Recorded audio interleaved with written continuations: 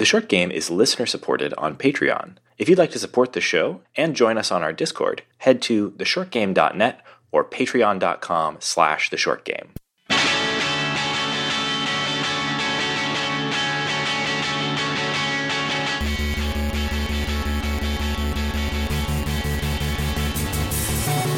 Welcome back to The Short Game. This is a show about short video games, games that respect your time. I'm Reagan Kelly, and I'm joined this week by two fine co-hosts.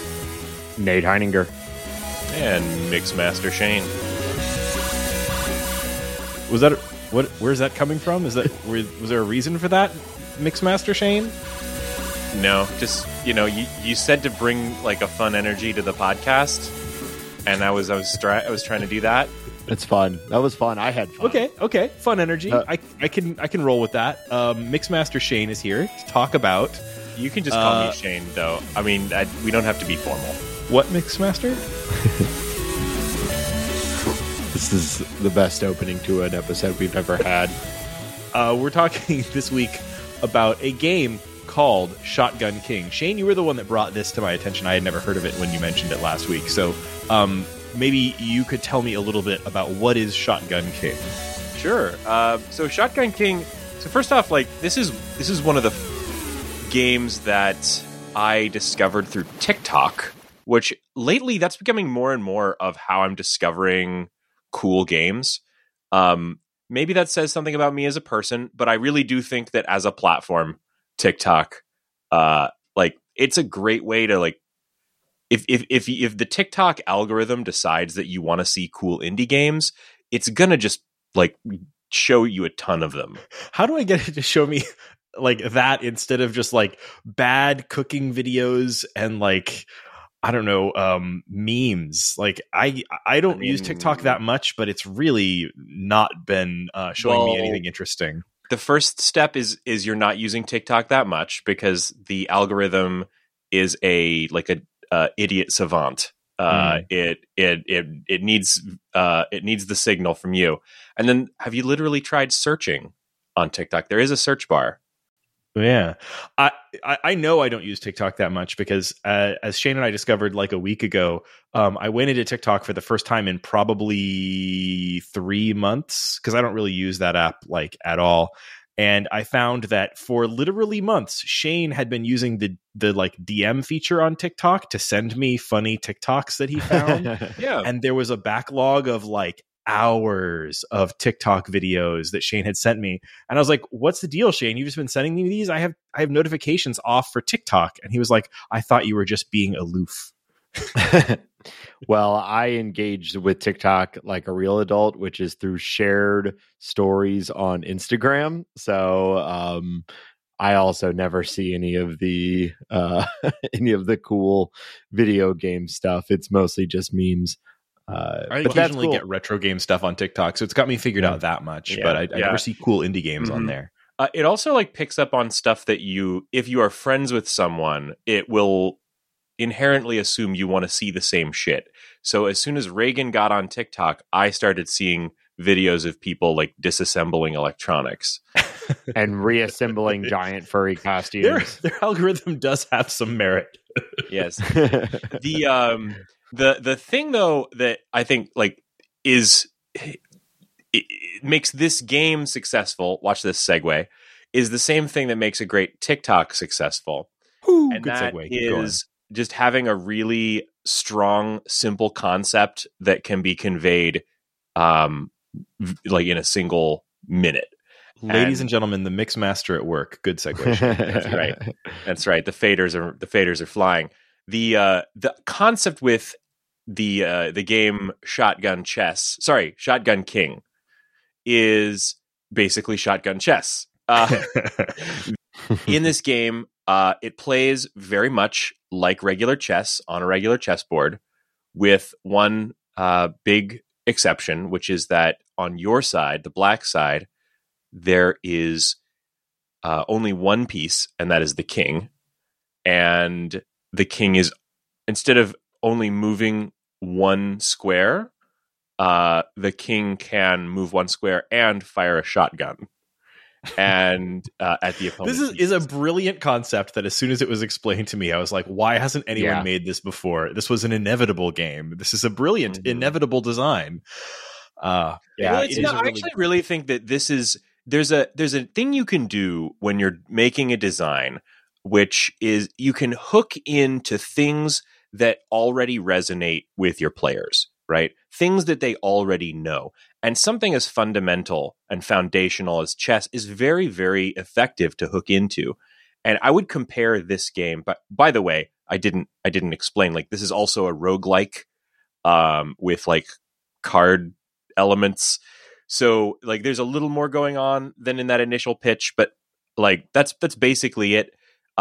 Having something that is incredibly resonant for your players and fits into that initial pitch is exactly how you want to make, this kind of a game. And like I would compare this to a very similar game that I love called Hoplite that never really did that. It was successful, but it wasn't as resonant as this. Did either of you guys play Hoplite? I did play at your insistence. I played Hoplite, and I never grokked it. Sure. Well, Hoplite was Nate. Did you play it? I did. I will say I don't remember a lot about it, but I played it for sure. Well, it's a lot like this in that it was a instead of a shotgun, it was a spear. And it was played on a hexagonal grid, but it in a lot of ways it's very, very similar. But the theming there was around like a soldier going through the underworld or whatever. Yeah. Like, and you were going down levels every time. Yeah. Like so much of a game that is this kind of like, careful positioning based roguelike, right? Like that one also was, is based around learning like the enemy movement and attacks. Like every roguelike has a big element of like learning the enemy movement and attacks. And this game, everyone who plays most likely already starts the game knowing how every piece moves and attacks. That's actually a really good point. That, I mean, I was kind of thinking about like, you know, most people sort of understand what chess piece moves are, but like when you put it that way, that makes a lot of sense. Like there's a lot of learning involved in learning the movements of enemies in games that you just short circuit right past here. You're immediately playing the game. The only thing you need to learn is like when do they move and how do you shoot the shotgun, and then you're in. Yeah, and they also mess with it a lot too, in that like the chess pieces all do what they are, what you know them to do, right? Other than there are cards that may impact their the way that they move, but for the most part, they, at least as you start the game, they move the way you're expecting them to. But the amount and the organization of those chess pieces are very, very different. You, especially if you end up winning, you might have a board that starts out with you as the single black king, and the other side of the board has 2 rows of pawns, 3 rooks, 2 queens, 3 knights. It can be a complete mess. And even if you're someone who is really familiar with chess and really good at chess, you have to read the board in an entirely new way that is entirely unlike chess. And so it's a good spin on it where, yes, like your ability, your chess knowledge is useful because you know what they likely can do, but the play is so unlike chess that there's not a lot of actual crossover as far as any skill from chess, which I actually think is good, because this game, I think, isn't trying to be like, oh, you like chess, then you'll like Shotgun King. It's more like, oh, you're familiar with chess and you want to blast away all of the other chess pieces with a giant shotgun. And it doesn't actually matter if you know the intricacies and getting people into checkmate or anything like that. You don't need to know any of that. You just have to be able to avoid getting hit and get a little lucky with your shotgun blast sometimes, because there is some RNG in this. And it's super I think super accessible, more accessible than actually chess probably is, as long as you're into games like this. It is a roguelike. There, like you said, there's a whole stat block element to it. There's some RNG. It's pretty tough. But again, not in the way that chess is tough. When you say like, will this appeal to chess players? Like, there's a certain resonance here that this will appeal, maybe not to the savvy chess player, but this will very much appeal to the person who has ever felt that inside impulse to flip over the chessboard. Because this is the shotgun is a it's a broom. It just like sweeps the pieces out of your way. I mean, they have like some HP and whatnot, and I do think it, like what you mentioned there about it being having some RNG to the damage is interesting, because that is the part of it that took me a little bit of the longest to wrap my head around. Yeah. Talk about how the shotgun works, because obviously we don't need to explain how a knight moves to our audience, but we might need to explain how a digital shotgun works. Yeah. So every time you have a turn, and it does alternate, you go, then they go, then you go, and they go. And there are cards that mess with that, but again, for the most part, it's that. And on your turn, you can either fire your shotgun or you can move. And helpful hint, if you didn't know this, so your shotgun has to be loaded. This game doesn't do a great job of tutorializing, but if you're playing this and your shotgun is unloaded, just moving will reload it. But if you actually don't want to move, you can click on the shotgun at the top and it will reload it for you. I don't know if you. No, I don't know if you. That. I know. Dang. I didn't. It took me forever to realize that, and it's very helpful, because sometimes you're in the spot that you want to be in, but if you have to reload, you'd have to move and then move back, and it can mess everything up. So anyway, on your turn, you can either move, which also reloads your shotgun, or you can fire. Sometimes you can fire multiple times, again, depending on your on your cards. Your shotgun has a couple stats. One is its firepower. And what that means, it starts at 4. And when you aim your shotgun, you get a little UI, or a little heads up display element that shows an arc. And just like a shotgun, if you are only aiming like right in front of you, the arc is really narrow. And if you spread it across through the whole chessboard, it gets really, really wide. And your firepower is how many pellets are going to fire from your shotgun. And if, let's say, your firepower is 4, then if you have a really wide spread, you don't know how those 4 are going to hit. It could hit, if there are 4 enemy chess pieces in the range of that arc, it could do 1 on all of them. It could do 2 on 2 of them. However you want to cut it and slice it, you get it 4 across those, across that huge arc. Or if you do it where everything is, your arc is just on one single spot, then you're going to hit them with the full firepower. And there are cards, every time you clear a stage or a floor, you pick a card, and you pick a card that improves you and also improves white. So there's kind of an interesting balance there. And a lot of the cards are things like +1 firepower. And then for you, and then for white, it's like add 1 rook, add 1 bishop, add 1 knight. And generally speaking, you're looking to improve firepower and range, which dictates how far you actually can, how far that arc will actually be effective. So there is a little bit of luck to it, because if you're aiming downwind and there's something you're really trying to kill, but the arc is huge, you have no idea if you're actually going to get it or not. So there's this sort of balance of like early game, you're kind of getting in range and just unloading, trying to take out as many as you can while it's a huge wall of enemies. And then it becomes this sort of interplay of there's a lot of enemy pieces. I was playing a game just before we recorded where they had 5 knights, and that gets incredibly intricate on where they can go. And if you end your turn where one of the enemies can hit you, it's game over. And that's just if you end your turn, you like move into a spot where someone could get you, or like you reload and you didn't realize that something was going to hit you. It's one hit kill.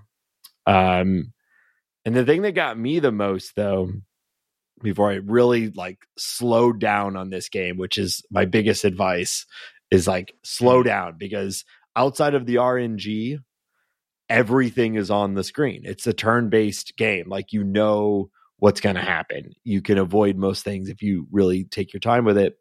But if you kill, let's say, like a pawn, and behind it was a rook, that goes in a straight line, when you kill that pawn, you've now exposed the rook, and it's going to go straight down the line and kill you, which again is completely that was one of the things that got me like most of the time that I died in this. Although there were also definitely times, I think, where I just sort of, I feel like I didn't have I maybe jumping ahead a little bit, but like obviously Nate like kicked this game's ass, whereas I had a really, really hard time with it. I didn't get very far. It being a roguelike, I played it a number of times, but I didn't make a ton of progress. I kept kind of wiping out fairly early. And I think I had a poor understanding of how the game handles HP and like how to tell when I shot something, whether it was going to die this turn or next.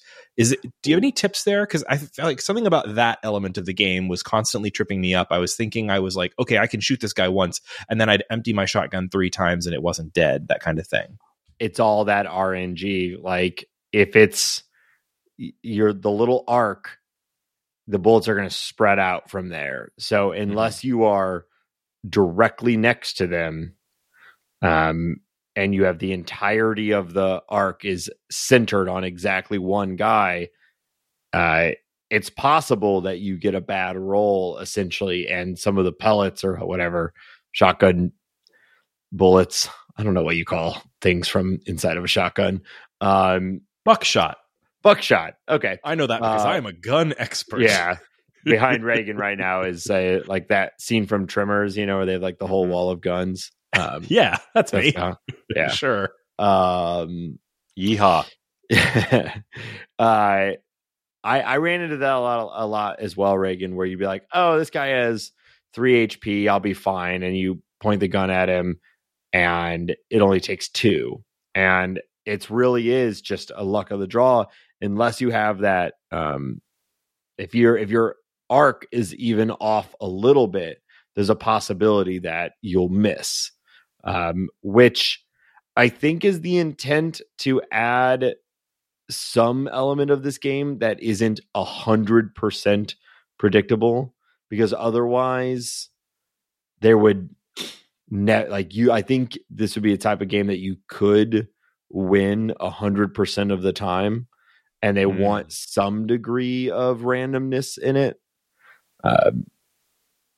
That's my only thought too, because I ran into that a lot as well, especially early on, until I really got it and started to strategize around the fact that like I might not kill the thing when I think I'm going to kill it, because I might just get unlucky.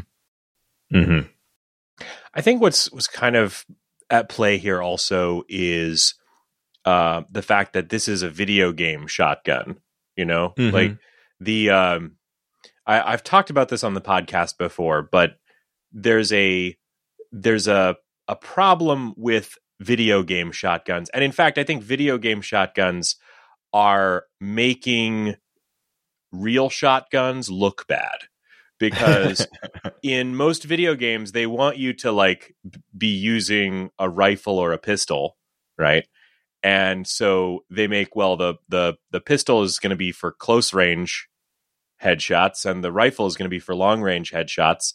And so what's the shotgun for? Well, it's kind of a medium range, and if you spray and pray, and if you try and shoot something that's too far away, it's going to be hitting them with wet confetti, right? And like a real shotgun has enormous range and tremendous knockdown ability. Yeah, there's a reason that people use shotguns to shoot down birds. Yeah, like yeah, like in a video game, if you were trying to shoot down, like, I don't know, some space drone or whatever that's flying over your head, and you pull out the shotgun, it's probably not going to be as effective as the pistol, but because they fire off like a handful of tiny pellets that go randomly in a cone, which the cone is accurate to real shotguns. This is a bit of a rant, but it is just something that's funny, and once you see it in video games, it's everywhere. I know how much you care about accurate representation of guns in video games, so I'm glad that Shotgun King is the game that you can finally get this off your chest. Absolutely. Yeah. Time to really complain about the gun physics in chess. When I shoot this shotgun, it should leave holes in the board. Well, your point is valid, Shane, but it's also like I just think it is back to the idea of like what resonates with people playing video games, because we have the chess element, and now here we have this shotgun that is specifically for people who like shotguns in video games. So like it's gonna play out like that. It's gonna fire off a irregular spray of damage that's gonna ping into things, and if you hit things at range, things are gonna start getting real dicey. But it can also be like, this game gets really satisfying once you get into the later levels. And I had a game where my assortment of cards left me with the shotgun had 11 power, and it starts at 4, so I had accrued a lot of firepower, and just like almost 2 complete rows of pawns, and I could basically just, for the first 2 or 3 moves of the game, just unload the shotgun from 5 spaces back and just punch huge holes through the wall of pawns, and even get to the king right out of the gates. And it was really fun, and definitely that is sort of that, like you were talking about wanting to flip over a chessboard. Like, I do play a fair amount of chess. I'm not very good at it, but I do play a fair amount of chess. And there is something that was uniquely satisfying about just being like, I don't have to deal with this like complicated, 1v1, mind game that is chess. And instead I can just hop my little king forward a couple spots and just fire away and blast away the entire other side. And it was fun. Something we didn't mention at the top that we probably should have is that this game was the winner of Ludum Dare 50. I don't know the dates on Ludum Dare 50. It was pretty recent. It was one of them. If it's not the most recent Ludum Dare, because they do those about I think twice a year now, then it is one of the more recent ones. And as far as I can tell, the version of this that was part of Ludum Dare, meaning that was developed by this small team of 3 people in, I think, 72 hours, looks fairly complete. They added a nice CRT shader on top of it, and maybe I'm sure they tweaked it and refined it. You heard it here first, folks. Reagan thought the CRT shader was nice. This is a pretty good one. It's a pretty good one, to be honest.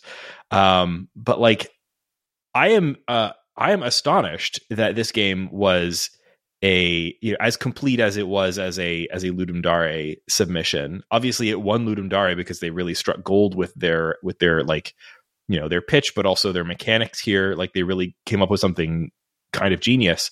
But it's interesting to see that this is from a developer called Punk Cake Delicieux. I might be pronouncing that wrong. I believe it's French for delicious. And they are a small development duo that have a kind of a model where they do a Patreon and release a game every month as for their Patreon subscribers, which I've seen a few other small developers do things like that. But to be honest, like taking a look at their other games, like these seem more complete and like more, there's more game to these games than any other developer kind of taking this approach that I've seen. So I'm really impressed that this came out of this like, incredibly tight timeline. Not only are these people producing a game every month, but here they produced essentially this game in 72 hours. And they continue to do that. They've come out with another game since this one. They've have at least 10 games up on their itch page. This is a really impressive game, but it's also impressive to see this just as a part of a body of work from a really indie here. It's really cool. I kind of have some Ludum Dare specific questions that maybe you can fill me in on. I probably can't, but feel free. Well, sure. One of the things I noticed when I looked up Ludum Dare, I was looking at the history of the winners, is that they list both compo winners and jam winners. And I guess that's something that started with the ones back in like 2011 and it continues today. This one is considered a jam winner. I don't understand the difference. Oh, well, hold on. I think I might have some info here. I used to know this. I'm trying to remember the distinction, and it's one of those things that I believe it has to do with just like following a different set of rules. And maybe you can tell me if I'm right. I think that the jam winners have to create their game start to finish within the 72 hours, and then the compo winners, they have like a looser set of submission rules or something like that. I think it's the opposite. Oh, okay. I think it's the opposite here. I think it says a more relaxed version of the jam. Wait. No, this might be the case.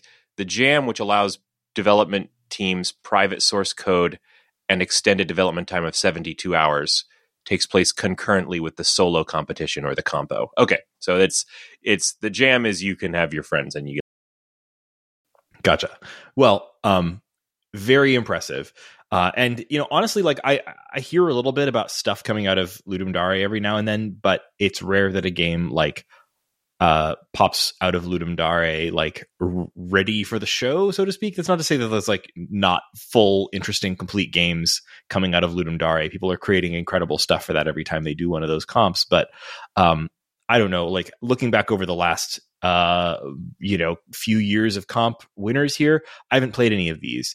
I played Columns. That was the jam winner in April 2021, and that was really cool. It was it's almost hard to explain. It's like a falling block puzzle that like evolves as you play it in a interesting way. I don't know. It's kind of easy to spoil. I think you should just check it out. Cool. Yeah, looking at it, it just looks like columns from the screenshots, but there's something more going on here. Yeah, there's a lot more going on. You kind of keep going with it, and the game like shifts over time and is unrecognizable by the end. That's actually that's really cool. I want to check that out now. I mean, Ludum Dare stuff, like you see of game that won Ludum Dare, like it probably won for a reason. It's probably not boring.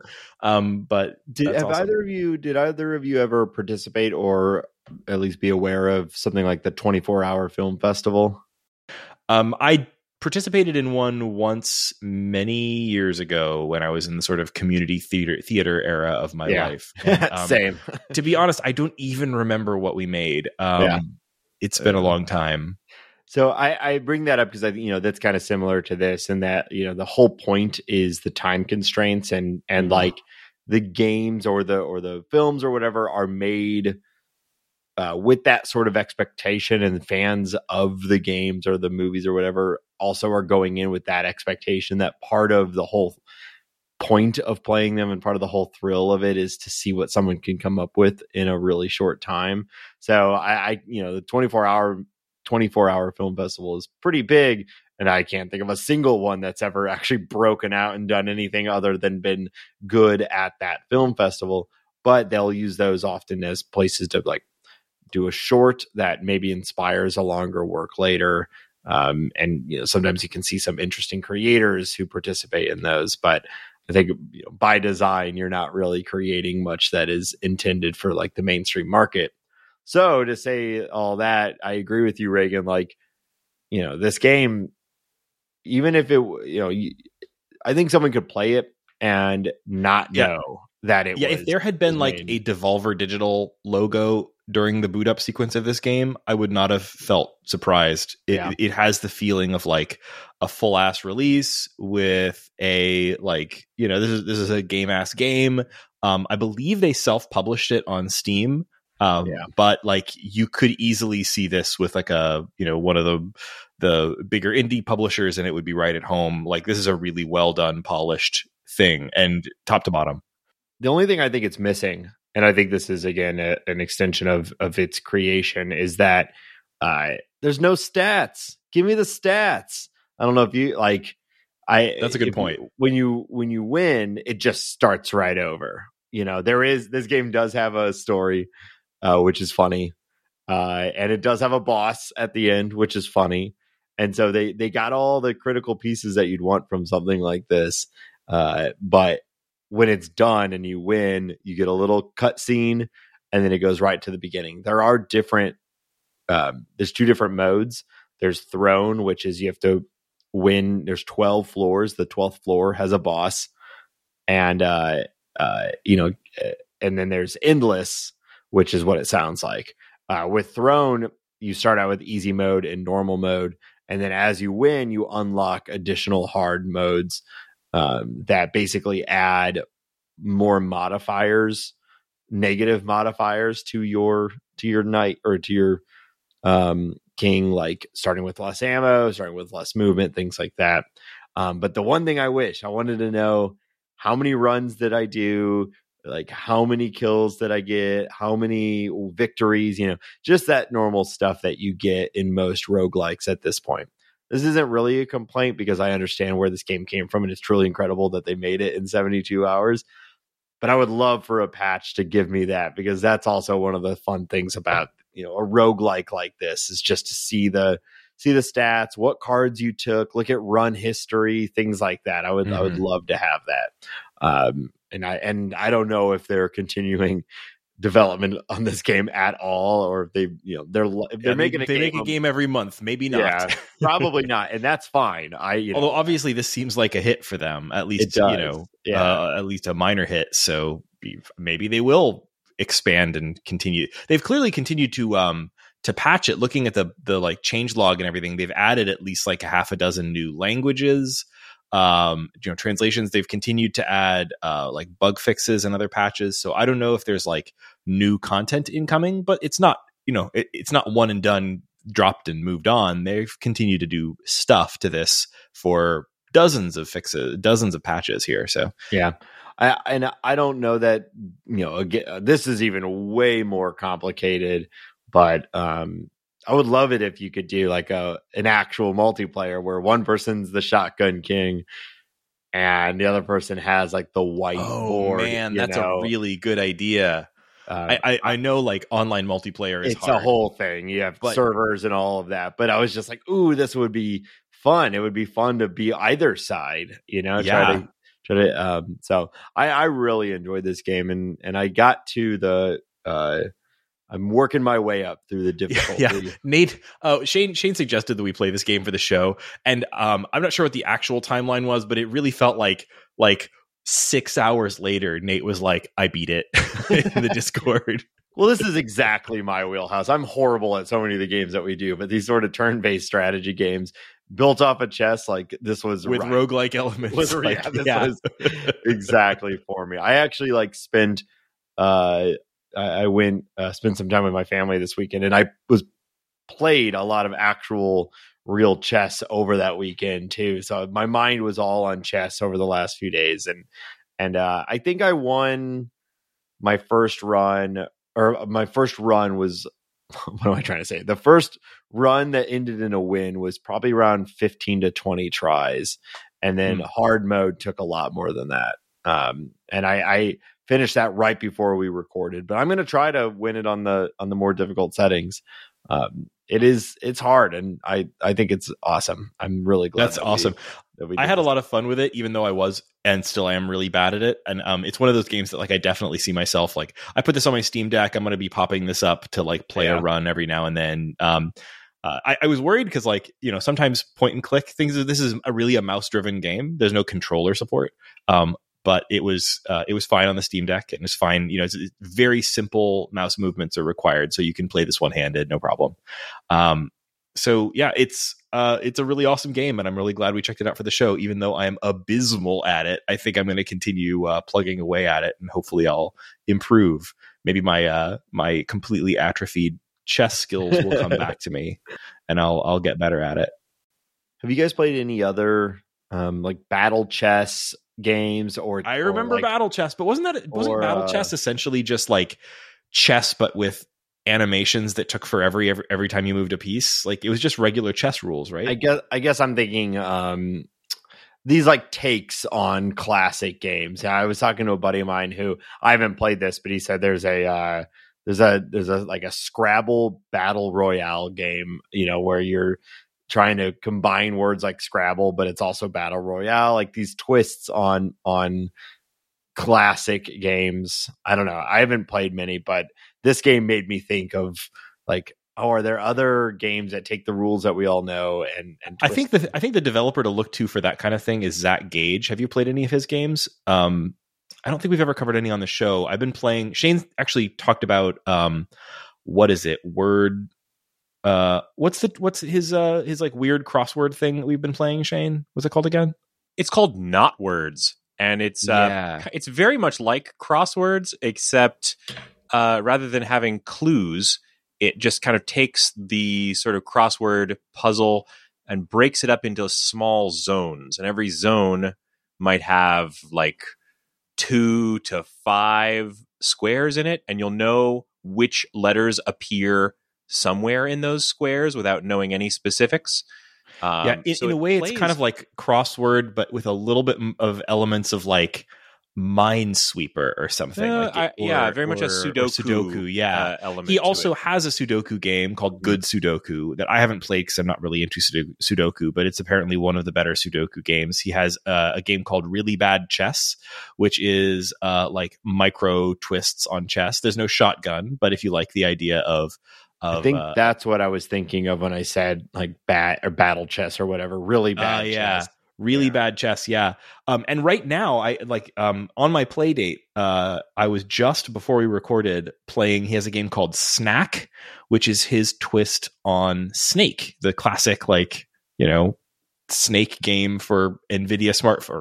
What am I talking about? Nokia smartphones or what have you. And it plays just like the Snake you remember, except it adds a jump button. And also so you can jump over your tail. And also nice. There's these little enemies that look like apples with teeth that are coming after your snake. And if they get onto your snake, they will climb up your body to your head and then eat you. And so if you have one of them on you, you have to, like, in a frenzy and panic, jump onto your own body and eat the apple before it gets to your head. It's a brilliant little twist on Snake. And I've been really, really enjoying it. But like Zach Gage has a real talent for this, the like coming up with a weird twist on a classic that, you know, brings something new. But yeah, there's definitely lots of other developers that do that same kind of thing. But like, you know, Zach, when I think of that, I think of Zach Gage. Do we have anything left to say about Shotgun King before we wrap it up and maybe do a what's making us happy? No, pretty simple. As far as, you know, what there is to talk about, I think great story of it. Yeah, it really is. It's very funny. Has a lot to say about gun culture in America, I think. A lot to say about royalty, themes of racial themes, you know, black versus white. Sorry. No, man. Everyone's like, wait, is he joking or... It's chess. There's a shotgun. Jesus. Although I will say that the little intro sequence is really kind of cute and funny. I don't know if I don't think it's a quote from the in-game, but like on the page on Itch, it says, "The Black King has been dispossessed of everything except their royal shotgun. His wrath shall be his undoing, yet he cares not. In his dark folly, bits of white pieces will fly." You know, it has a very sort of self-serious, funny intro. That's pretty great. And speaking of itch.io, this game is available on Steam and itch. I believe it is Windows only, unless I'm mistaken. Yes. Yeah. If you're buying this, I did mention Steam and itch. It's on itch, and it comes with a Steam key there. So if you're the sort of person that cares about having a Steam key, you can make sure your money is going directly to the developer, that they're getting a bigger slice of that pie. And if you buy it on itch, and there's no downsides, you get a Steam key as well. So double dipping. Right now it is $5.40, which is a whopping 10% off of its $6 MSRP. And this is a easy win at $6. That's this is a really fun game for $6. So I would definitely recommend people check this out. And since we still got a little bit of time left on our clock, let's do what's making us happy this week. Nate, what's making you happy this week? Well, besides killing the king, as I said, I spent some time with my family over the weekend, and it is incredibly hot here in St. Louis, like 110 degree heat index. What? 70% humidity.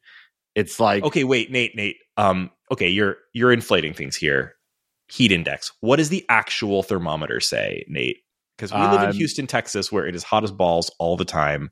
And I have a moral superiority. When people start telling me that it's hot, I always have to simply say, no, it's not. You don't know what hot is. So, Nate, how hot is it really? Oh, I hope I don't get that treatment. But it's been sitting between 99 to 103 with heat indexes. Okay, that's pretty hot.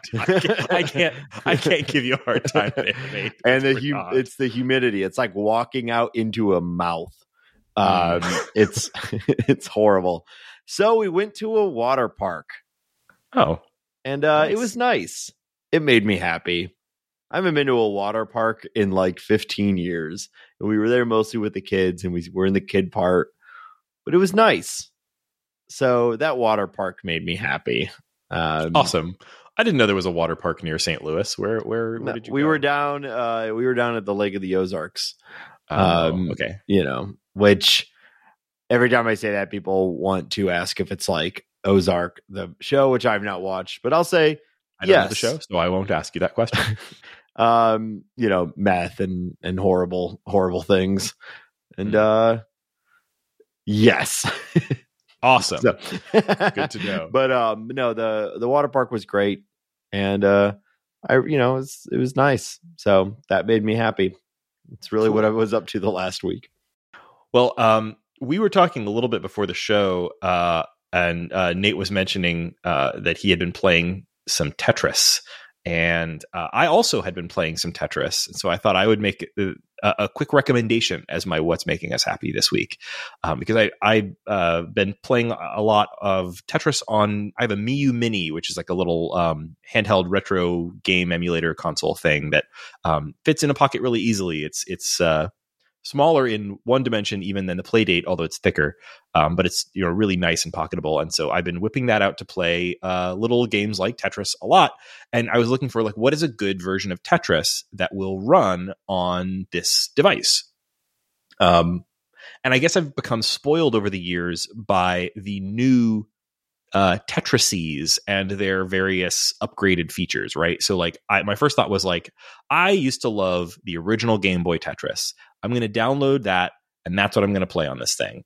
And I started playing that a little bit, and I couldn't get into it because the original Game Boy Tetris is very old. It is lacking a lot of the things that you expect in modern Tetrises, right? You get used to having things like I don't know what they call all the features because I'm not a Tetris nerd, but things like the sort of unlimited or at least lengthy sort of spin period when a piece hits, where you can continue spinning it before it locks into place for a while, or the ability to lock it, save a piece, the hold feature. And there's other stuff too. The older Tetrises like NES Tetris and Game Boy Tetris don't have those things. Newer Tetrises all do.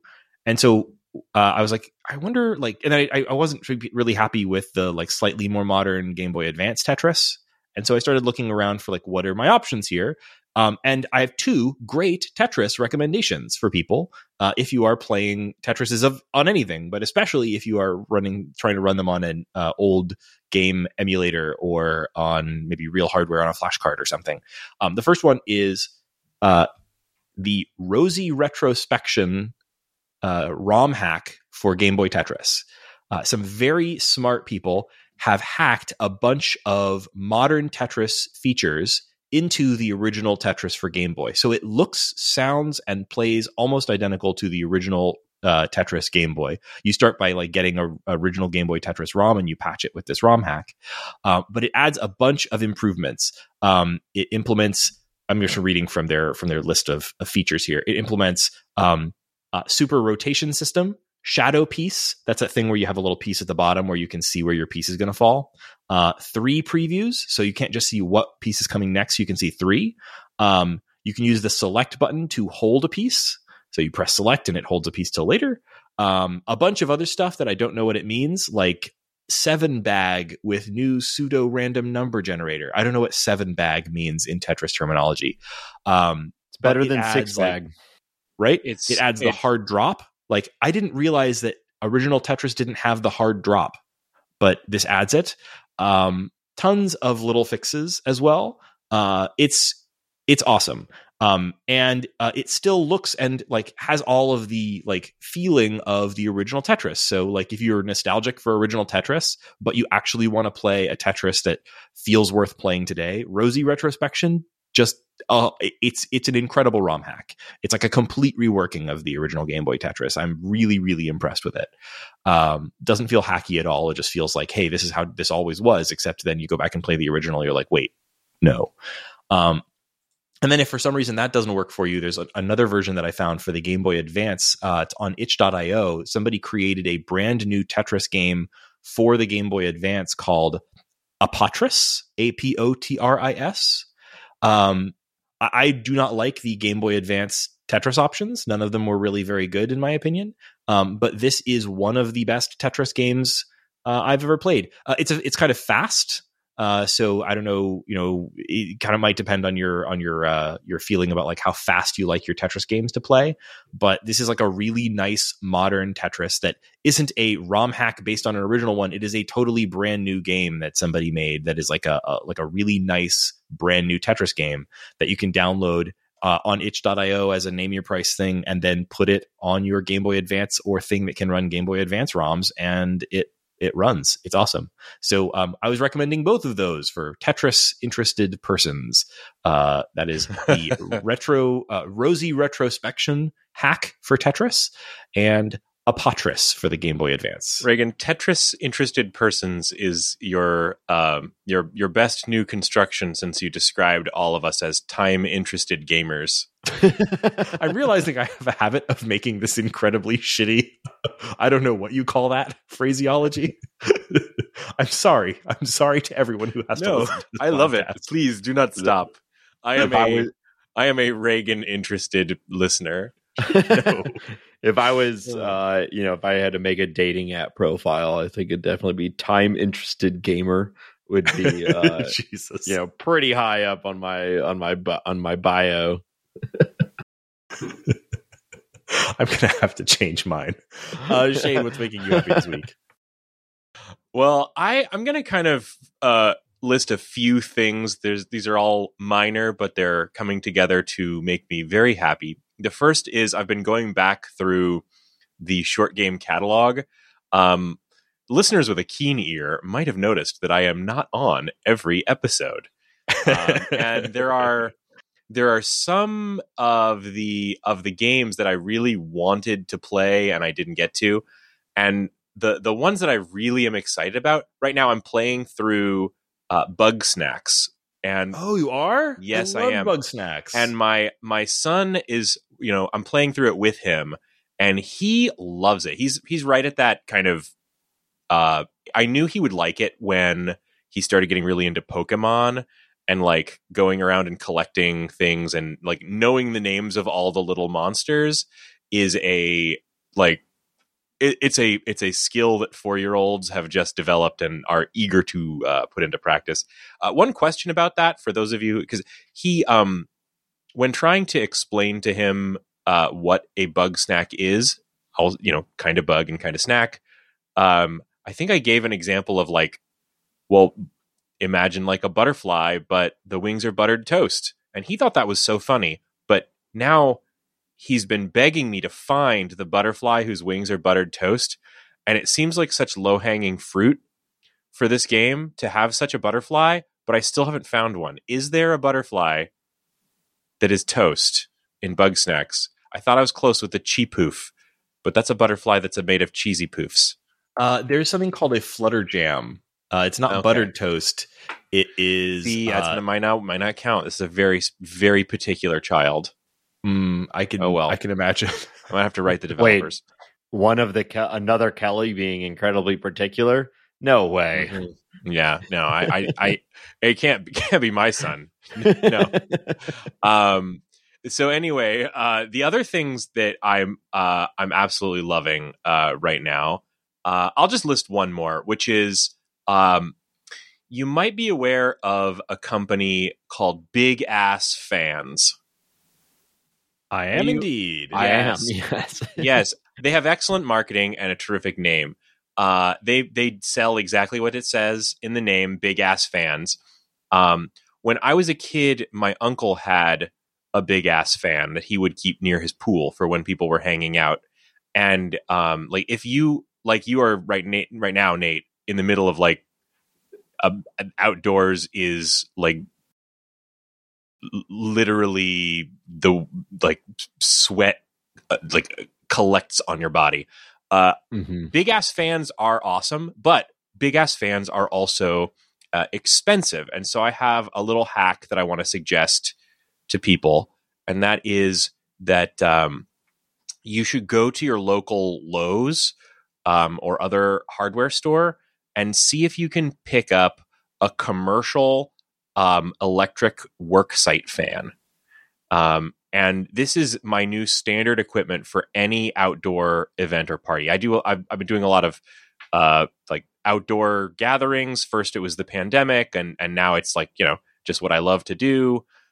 Fighting that Texas heat, getting like a 42-inch gigantic drum fan, like that comes up past your waist, you roll it out on wheels and you just put it in the corner of the party and flip that stuff on.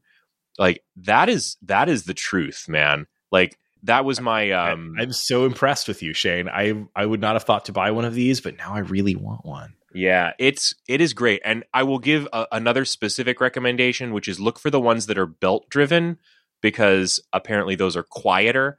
Because the one downside to getting the Home Depot or Lowe's branded worksite fan, the ones that are made for actual construction sites, is they are not as quiet as the fancy branded big ass fan. But if you get the ones that are like a belt driven one, you can get some, they're a lot quieter. The only downside to these is they only seem to make them in traffic cone orange. So, maybe that doesn't work with your decor. I personally didn't care that much. Get yourself a big ass fan, whether or not it is the specific branding big ass fan. That's a really good tip. I'm impressed with you, Shane. Good idea.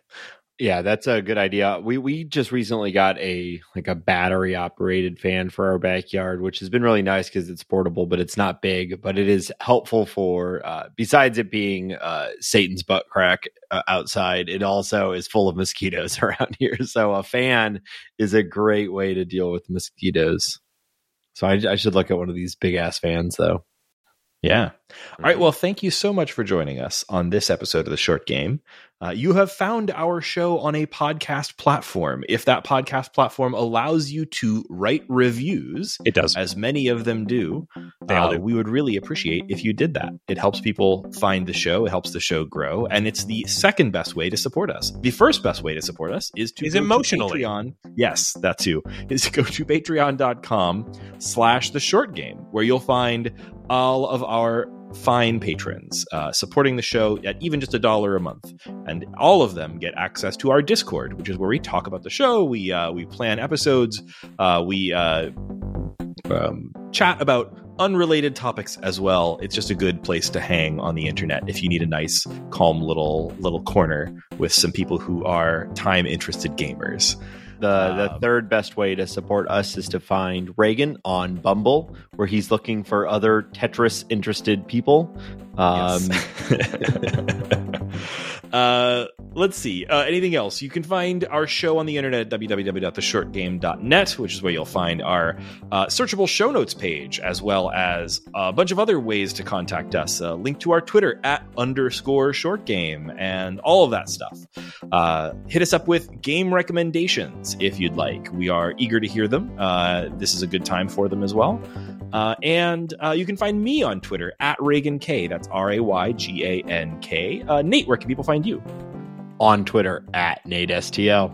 And Shane, where can people find you? Also on Twitter @8BitShane. And thank you once again for joining us on this episode of The Short Game.